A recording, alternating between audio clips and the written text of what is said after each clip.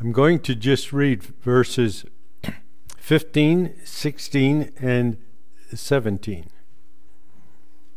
Colossians chapter 3. It says, "And let the peace of God rule in your hearts, to which also you were called in one body, and be thankful. Let the word of Christ dwell in you richly in all wisdom, teaching and admonishing one another in psalms and hymns and spiritual songs, singing with grace in your hearts to the Lord. And whatever you do, in word or deed, do all in the name of the Lord Jesus, giving thanks to God the Father through him." Let's look to the Lord in prayer before we look into his word.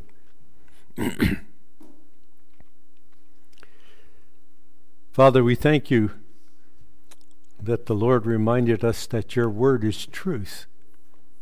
Help us to understand the truth and to be set free by that truth and to be sanctified by that truth. Thank you, God the Spirit, that you are here with us and that to bless us. And I pray that we might allow you to speak to us, speak to me, give me wisdom and guidance as I speak, and may the words I speak and the meditations of our heart be acceptable in your sight. O Lord, our strength and Redeemer, we ask in Jesus' name and for your glory. Amen.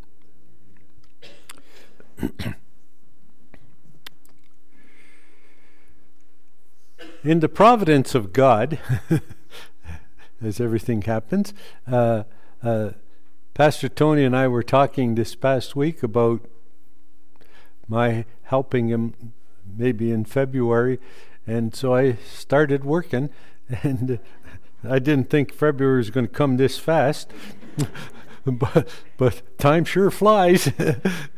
And so here I am this morning, and by the grace of God, I'll be able to share what the Lord has laid on my heart. Let me remind you where we've been in this third chapter of Colossians. I think it's always good to kind of understand it in the context that we are in. And I pointed out at the beginning in this chapter there are 15 commands. And the commands of this chapter are varied and different, but with the exception of the last 4 or 5, they are all to the body of Christ in general.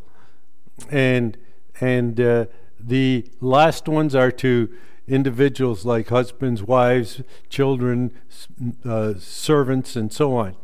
And we have to understand that when the commands are given in Scripture, they demand obedience. And we talked about obedience, and the kind of obedience God that is looking for is what I call relational obedience. Obedience to him because he loved you. We love him. If you keep on loving me, he said, you will keep my commandments. And so our relationship with him will determine our obedience to the commands. And then we looked at the first command, which I called find fellowship with Christ. And he says, then you were raised with Christ. If then you were raised with Christ, seek those things which are above, where Christ is sitting at the right hand of God. And I pointed out that this command and the second command are also relational commands. And he says, if you be raised with Christ, which you have, if you're a believer, then keep seeking Christ. Keep seeking Christ. And to me, the destruction of the church in the day we live is it has lost what I call its Christocentricity. Christ isn't the center of the church anymore. All kinds of things are. And Christ must be the center. And so we as individuals must keep seeking those things which are above. And then we saw that Christ was seated and accepted the seat at the right hand of God. And there he intercedes for us as our prophet, priest, and king. Then that's all based on a relationship, because we have been raised with Christ, because we're living in a resurrection life with Jesus Christ. And then we looked at the second command that runs from verses 2 to 4, and I entitled it, Fix Your Focus Properly. And it says, set your mind on things above, not on things on the earth. And that word, set your mind there, could be translated, have a mindset. Have a mindset on things above. Does that mean we don't live in this world? And no.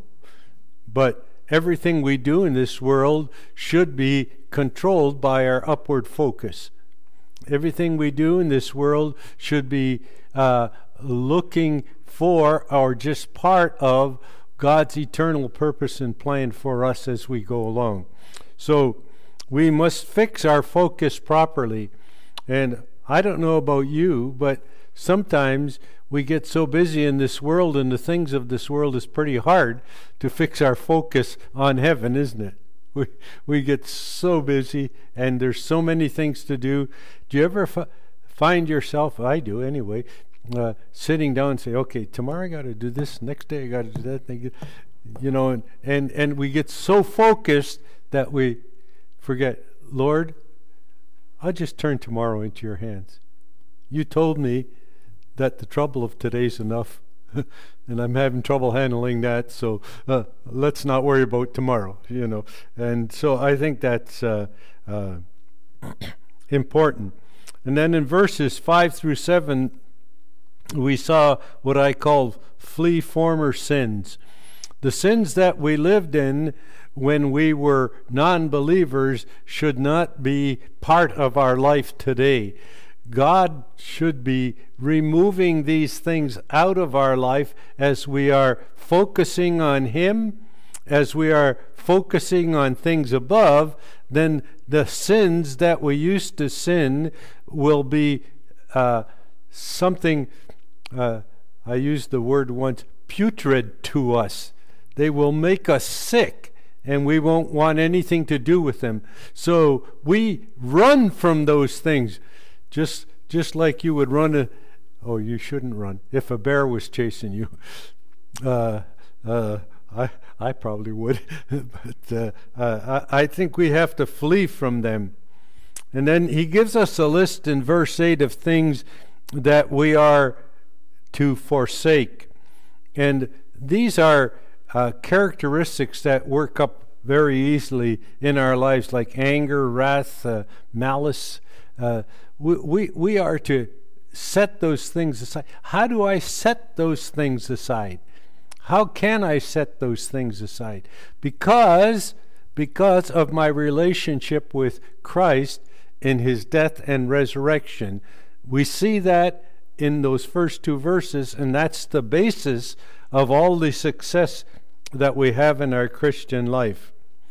And then in verses 9 through 11, we looked at the fact that we should flee or free ourselves from a foul tongue. And like James says, the tongue's a little member of our body, but it's like the rudder on a ship. It steers a lot of things in our lives, and we have to watch what we say and how we say it and who we say it to and when we say it. And all of this must be under the control of the Spirit in our lives, so that we are always speaking and saying those things which are not offensive to others. And let me just say here, there's some things that we have to say that are offensive to people. In our evangelical society today, they say, well, Well, you can't be offensive, so you can't tell people they're sinners. That's being loving. That's not being offensive. If it offends them, it's because they are sinners, you see. And so we must be careful how and when we use our tongue. And again, the Holy Spirit will give us guidance and direction. And then the last time we were together, we looked at verses 12 through 15, what I call the formal frocks of yours. And frocks is a word for flowing garments, if you remember. And God has given us the flowing garment of the righteousness of Jesus Christ. And he deals with that where he has talked about being a new man in verse 10. Now he's talking about being clothed in the garments of Christ.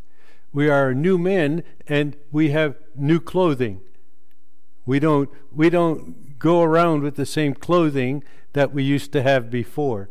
And this is a wonderful thing that Christ has provided for us, this clothing, so that we could be growing and becoming more like him and growing in righteousness and holiness in our life, which we are called to do. Peter writes, "Be ye holy, for I, the Lord your God, am holy." And Paul says, I press on towards the mark of the high calling of God in Christ Jesus. And that should be our motivation. I'd like to just take time now to look at the seventh command. The seventh command. It's in verse 15. It's just 3 words. If you look at the last part of verse 15, it says, "Also be thankful." Also be thankful. Simple command, isn't it? I entitled this, "Full Provision Fires Up Gratitude." Full provision fires up gratitude. In other words, when I can sit down and understand all that God is and all that he's done for me and all that he's provided and all that will come, it should just make my heart filled with thanksgiving and gratitude.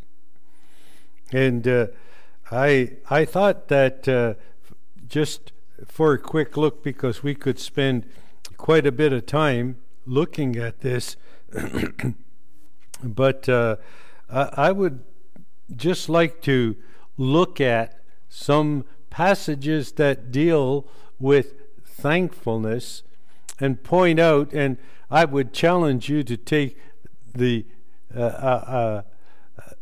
New Testament and find out all the different things it says.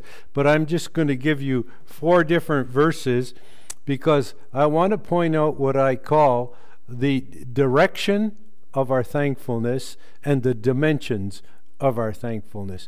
And you will see this in these verses.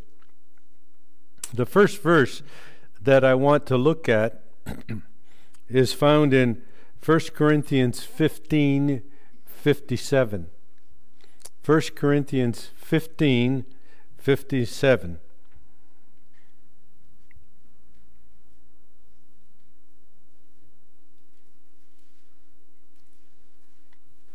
It says, "But thanks be to God who giveth us the victory through our Lord Jesus Christ."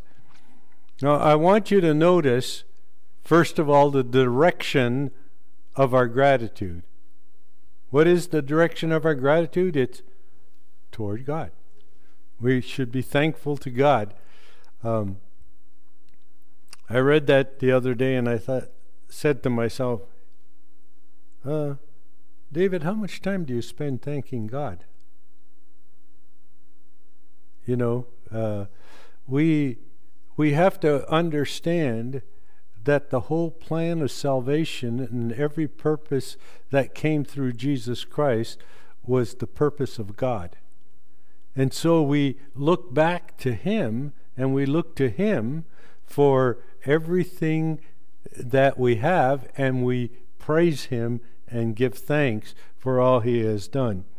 And then the second part of that verse talks about one of the dimensions that we thank God for. It says, who gives us the victory through our Lord Jesus Christ. Probably could be better translated, who is constantly causing us to triumph through the Lord Jesus Christ.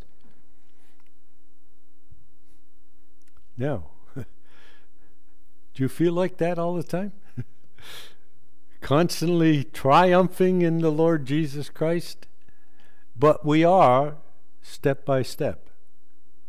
You see, we grow in this whole concept of victory in Christ.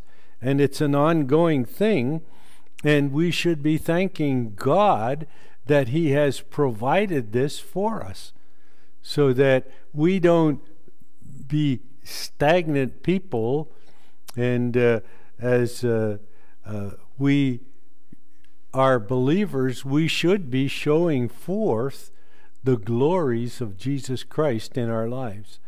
And that is victory, because He is the victor and He accomplished victory on our behalf.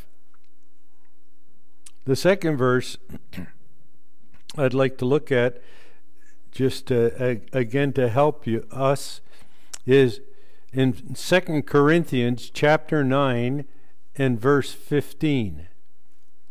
2 Corinthians chapter 9 and verse 15.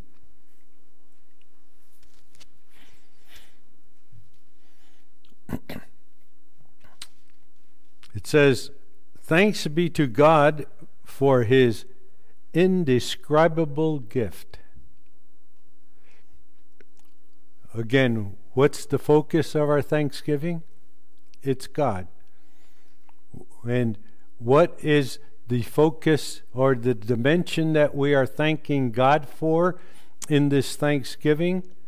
It is for His Son, the indescribable gift. How do you describe the Lord Jesus Christ? How do you describe the wonder of His person? It's impossible. So you thank God for the wonder that He would send His Son to become God incarnate on this earth, so that we could have redemption. That was God's gift to us. For God so loved the world that He gave His only begotten Son. And we didn't have to do anything to earn it. He provided it all for us. And it was given to us by God, and we should be thanking Him for the Lord Jesus Christ. And I think I have to ask myself, and I don't know about you, but how often do I thank God for the Lord Jesus Christ? Just for who He is, for His majesty, His glory, His authority. Then the next verse I'd like to look at is in Ephesians chapter 5, verses 20 and 21. And we'll run into these verses again as we move on into the latter part of this chapter, but I think here is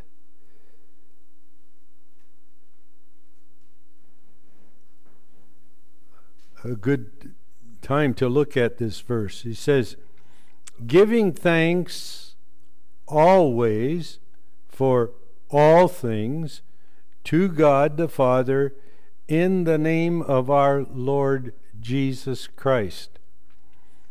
Let me point out again, the direction of our praise is to God. We praise God.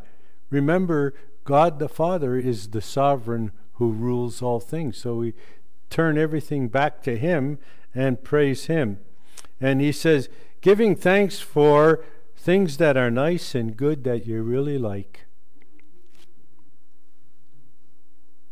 No, He says, giving thanks for all things. And how often? Always. Always.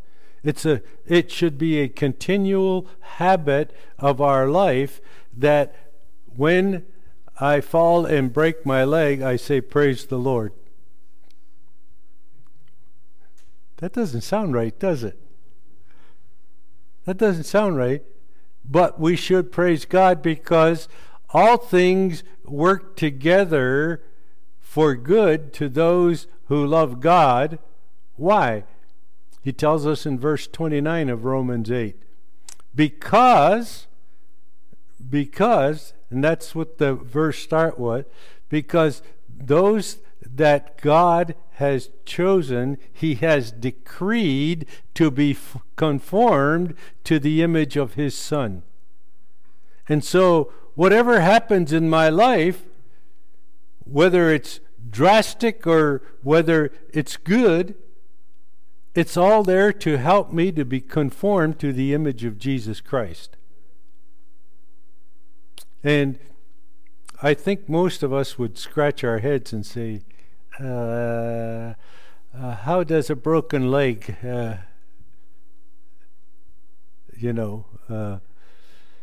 make me like Jesus Christ? Well, it does if we are turned and focused on him. You see, we go back to verse 1. Where is our focus? Is it on Jesus Christ? And when I look at all my infirmities and the things that God has put upon me, I can look and I can say, thanks. Thanks, because I know your purposes are good. I know your sovereign plan is good, and I know I can trust you. I know I can trust you. She says, all things work together for good so we are always to give thanks for these things. And notice he adds the little tag on the end there, in the name of our Lord Jesus Christ. And that word name can also be translated character. In the character, we look at the character of Christ, and we have to give thanks for everything because we know the price he paid to get us where we are. And therefore, we give thanks constantly, no matter what the situation is, because we know who he is, what he's done. And the more we get to know him, as we saw in that first verse, the more we will love him and obey him as we understand his majesty and his authority. And then finally, the last verse I want to look at here is in 1 Thessalonians chapter 5 and verse 18.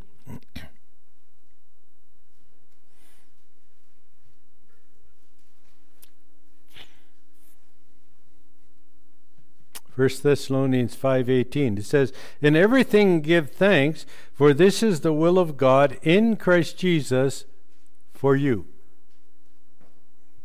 You notice what it says there.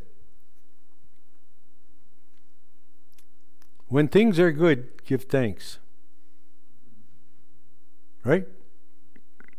No, it says in everything. Everything. I was talking with one of my former students, and he's a senior pastor in the church, and he was saying, well, I thank God that I'm going blind. He said, I have to preach differently now. He said, I have to prepare my sermons. I have to memorize them because I can't see in the pulpit. And he said, but I thank God that this is all part of his purpose. This is all part of his purpose. And I thought, wow, what a blessing just to hear him say that, you know. And we give thanks for all things. Why? Why do we give thanks for all things? He tells us, because this is the will of God. This is the will of God. And we go back to what I said before. What is God's will in all of this? To conform us to the image of His Son. To conform us to the image of His Son. And he says, and it is God's will in the sphere of Jesus Christ. So everything that's happening to us is in Jesus Christ for us, for the glory of God. So I would just challenge you, take time sometime and read all the passages that have to do with giving thanks. And you will find that thanks is always to God, and then the dimensions are great for the things that we should be thanking God for. What am I thanking God for? Well, most of us, I think, and rightly so, just thank God for our salvation. And that's a great thing. But have you ever thought of thanking God for suffering? He says that's part of it. Jesus said, if you're going to reign with me, you're going to have to suffer with me first. So we should be thanking God for everything. And that's vital and important.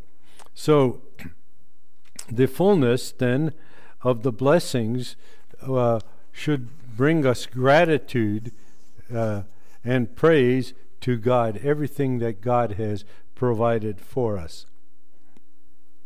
And I'm going to get started with this passage in the next passage, verses 16 and 17, and I'll probably finish them the next time we get together, because this is jammed full. Verses 16 and 17 says, let the word of Christ dwell in you richly in all wisdom, teaching and admonishing one another in psalms and hymns and spiritual songs, singing with grace in your hearts to the Lord. And whatever you do, in word or deed, do all in the name of the Lord Jesus, giving thanks to God the Father through Him. You notice Paul gets us back to giving thanks again at the end of that. And it's a great thing. I've called this fill up with fruitfulness. Fill up with fruitfulness. Don't fill up your car with gas because it's expensive, but the fruitfulness is free. It comes by the grace of God. I like to call Colossians the Reader's Digest condensed version of the book of Ephesians. And so I'm going to tie it in with Ephesians as we go along here. If you look at the book of Ephesians, you'll see the first doctrinal application, and then the rest of it is application to us in our Christian life. If you study the book of Colossians carefully, you'll see the first two chapters are basically doctrine, and the rest are application to our spiritual life. And so they're the same, except Paul was a little short-winded in Colossians and a little long-winded in the book of Ephesians. And so we're going to tie this together with Ephesians 5:18 and through 20. I'll read those to you because I think these two things are vitally tied together. Ephesians 5:18.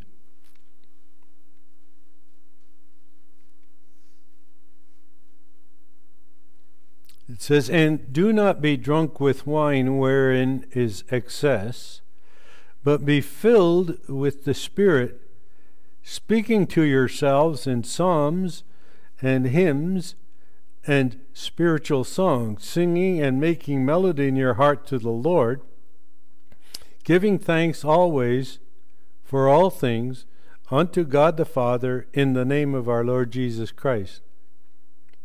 Now, where did you just hear that? It's in Colossians, wasn't it? It's the same thing. But there's one distinction here. in Ephesians, he's talking about the Spirit. And in Colossians, he's talking about the Word.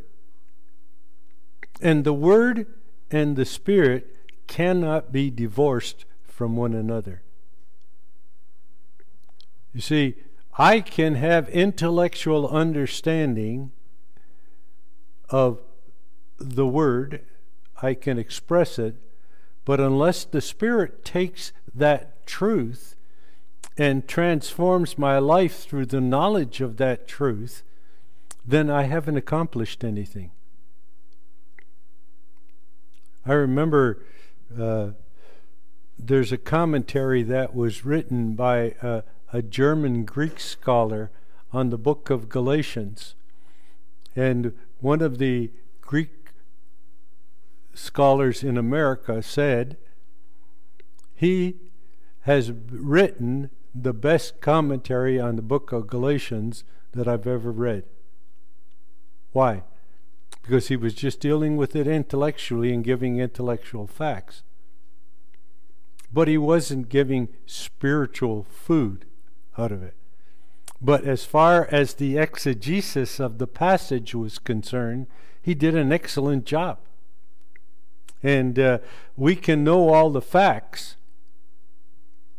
but if we aren't controlled by the Spirit, then we're just learning facts, and they're not transforming our lives. And that's why it's important. The facts are vital and important, but without the Spirit, they're nothing. Okay? Unless the Holy Spirit takes the Word and does a work in our hearts. And that's why we have an emphasis in the church, and Pastor Tony emphasizes knowing the Word. You have to know the Word. But just getting it up here, like somebody said, it's no use putting it in a noodle. You got to put the noodle in the soup to taste it.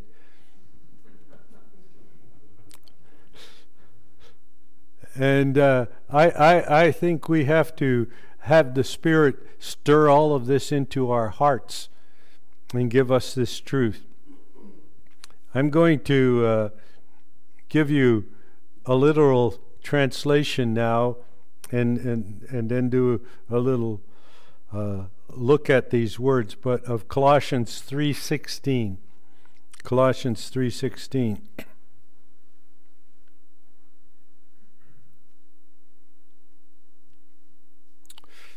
It says, and it starts different than it does in most of our translations. It starts, the Word of Christ. That's what it starts with. The Word of Christ. And by the way it's set up in the grammar, it allows us to see either the word believed about Christ or the word spoken by Christ. It could be either, and it's both. See, it's both. Because what Christ spoke, he also spoke about his own self and his own character. He spoke about who he was and what he came to do and what he came to accomplish. And then he told us what to do and how to live our Christian life. So the Word of Christ continually inhabiting or dwelling in the sphere of you abundantly. Not just a little bit. I have it's in my Bible. An article, a pastor was illustrating the fact that you might know about the Word of God, but that you can't, unless you understand it and know it and understand it completely, you will never get it. And he tells a story about this young man who was asked, "Are you a Christian?" He said, "Oh, yes, I am." He says, "Do you know the Bible?" "Yeah, I read it all the time. I read the Bible all the time." And he said, oh, what's your favorite story in the Bible? Oh, he said, the Good Samaritan. The Good Samaritan is my favorite story. He said, well, tell us the story of the Good Samaritan then, if it's your favorite story. He says, well, there was a man on his way from Jerusalem to Jericho, and he fell among the thorns. And the thorns choked him.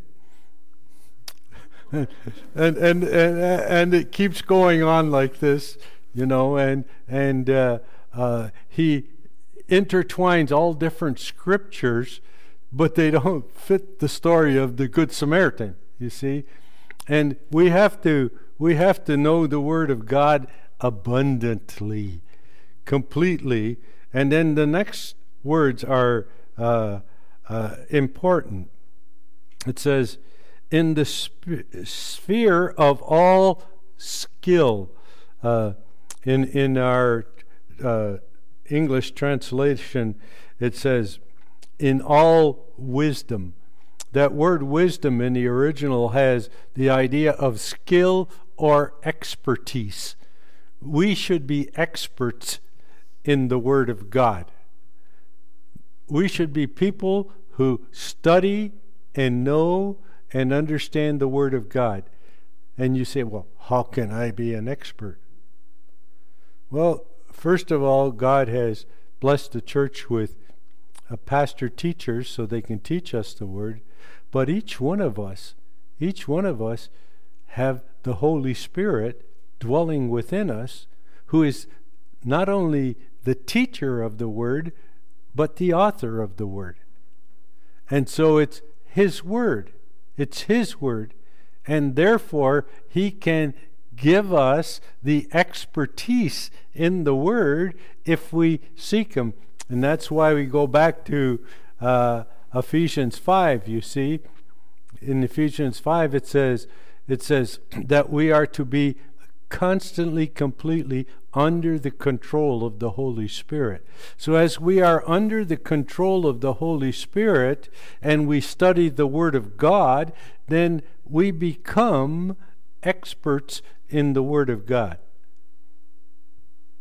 Now, I'm not saying we know everything perfectly, but we understand it the way God wants us to understand it, and we understand it more and more and more as we grow, as we spend time in the Word. And I think that often the pulpit is filled with trying to fight against this thought, or that thought, and we need to know not what other people are thinking, but what the Word teaches. And that's vital and important. We have to know what the Word teaches. You've heard the illustration probably that in the FBI in the United States, when they're training people to be experts at finding counterfeit money, they train them for 3 years, and they never show them a counterfeit bill. They show them the real bill, so that every time they look at it, they know what a real bill is. And if they see a counterfeit, they'll know it automatically, because it's not the real thing. And this is what happens to us. Pastor's been talking to us about this in 1 John, that the Holy Spirit, He helps us to understand these things, and therefore we know them, and we become experts in putting it all together, not because we're smart, but because we have the Spirit of God in us, who helps us to understand the truth and to know it and to work in it. So he says that we are to do that, and then he talks about teaching. Notice what he says here. In all wisdom, teaching. That word that's translated teaching has the idea behind it, teaching with your mouth. You know, you hear a lot of people say, well, I'm teaching people about Christ by my life and my example. I don't think so. They're just seeing nice people. They're just seeing nice people. And we are to teach with our mouth. We are to speak the word. Faith cometh by what? Hearing, and hearing by what? The word of God. And so he says, you got to speak the word of God. And sometimes, I don't know about you, but it's easy to be shy when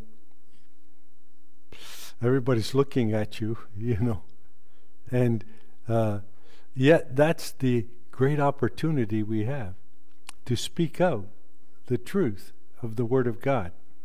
And so he said, teaching, also exhorting one another in psalms and hymns. By the way, that word hymns in the original has the idea of declaring someone's greatness. And of course, we're declaring the greatness of God. And so the great part of the assembling of the people of God in our worship should be declaring the greatness of our God. How great is your God? You see, your Christian life only goes as far as you understand the greatness of your God. And that's one of the things that the Holy Spirit has been given to us for. Jesus says, and when I send the Holy Spirit, he will teach you all things that I have ever said, and he will glorify me. And Paul says, we see the glory of God in the face of Jesus Christ. And so when God is being glorified through our knowledge of Jesus Christ, then we speak out those things in the hymns and the praise that we sing together. Our hymns should be hymns that encourage each one of us to reflect on the greatness of our God. And then he says, also spiritual praise, and in the New King James here it says singing with psalms and hymns and spiritual songs. That word songs could better be translated praise. We sing with spiritual praise. We are always praising, always praising, always praising. And this is one of the great parts of worship here, isn't it? That we can praise God together as the church, as the people of God. And this is what he's talking about here in the fellowship of the people, because he said, we're singing to one another. Did you realize that when you sing, you're ministering to somebody else? And they're ministering to you? That's what he's saying. We are ministering to one another in our worship together. As we praise God for his greatness, as we look at all the blessings that are ours in Christ and sing about them, we're ministering to one another. That's what he's saying here. You're ministering to one another. And that's vital and important. And then he says, always praising God. Always praising God in the sphere of the grace in your hearts to the Lord. And I think it's important for us to realize that the only people who can and do praise God and worship him properly is those who have the grace of God in their hearts, because it comes out of that grace. It comes not something that we work out, but something that God works in us that works out of us. You see, grace is God's abounding work in us that we don't deserve, but He gives to us. And grace is not only in salvation, but it runs through the whole course of sanctification. And therefore, the grace that we have is something that brings out praise to God. If I'm truly born again, I'm going to learn as I grow to praise God. I'm going to become more of a praising person. And notice, he says here, praising God whenever it makes you feel good.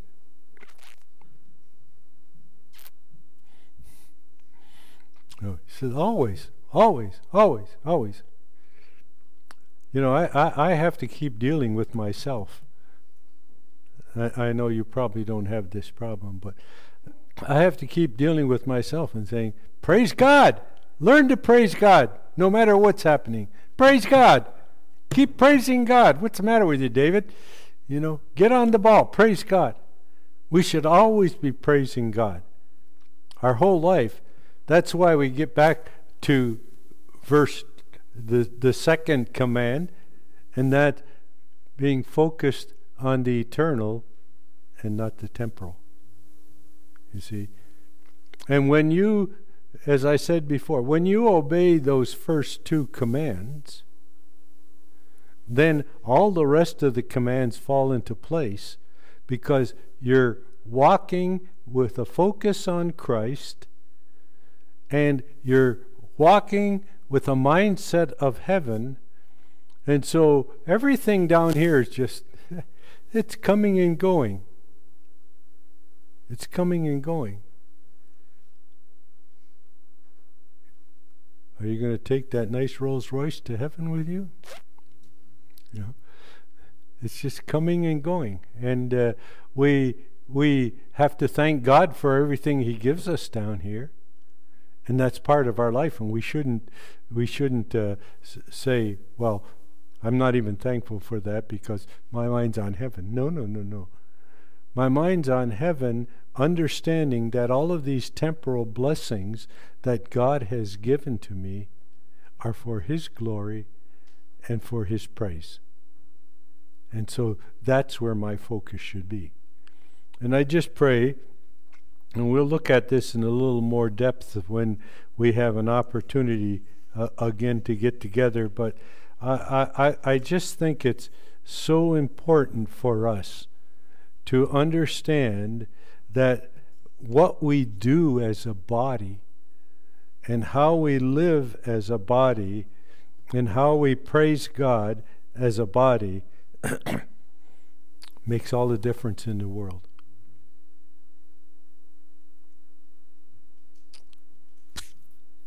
I'll share one of my gripes with you, okay? My gripe is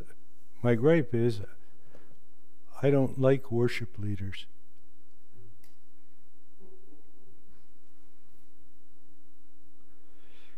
Where does worship come from? The heart. Yeah, from here. He says, singing, making melody, where? In your heart unto the Lord. Somebody standing up here is not going to make you worship. He can't lead you in worship. That's the work of the Holy Spirit in your heart. And when you come to be part of the assembly of God's people at Bowmanville Baptist here, you should have a heart prepared for worship. Because I'll tell you a little secret. Pastor Tony can't make you worship. The worship has to come from your heart and my heart. We have to worship God from the heart. And we worship Him how? Spirit and truth. We worship Him in spirit and truth. And the Spirit is the attitude of our hearts that the Holy Spirit puts there, and the truth is God's Word. And so that's how we come together and worship here as the people of God at Bowmanville Baptist. Isn't that great? And it's all my work. I worked this up last night so that, no, it's what God has worked in that I work out. And let us live that way to the praise of His glory. Let's pray together. Father, thank you for your word and its truth. Thank you for the wonder of what you have done for us in giving us the Spirit and the word that He authored and given Him to us to be the interpreter of that truth. And I just pray that in this body and fellowship we call Bowmanville Baptist Church, you will help us all to grow in grace and in the knowledge of our Lord and Savior Jesus Christ as we live day by day. I pray in Jesus' name and to your glory. Amen.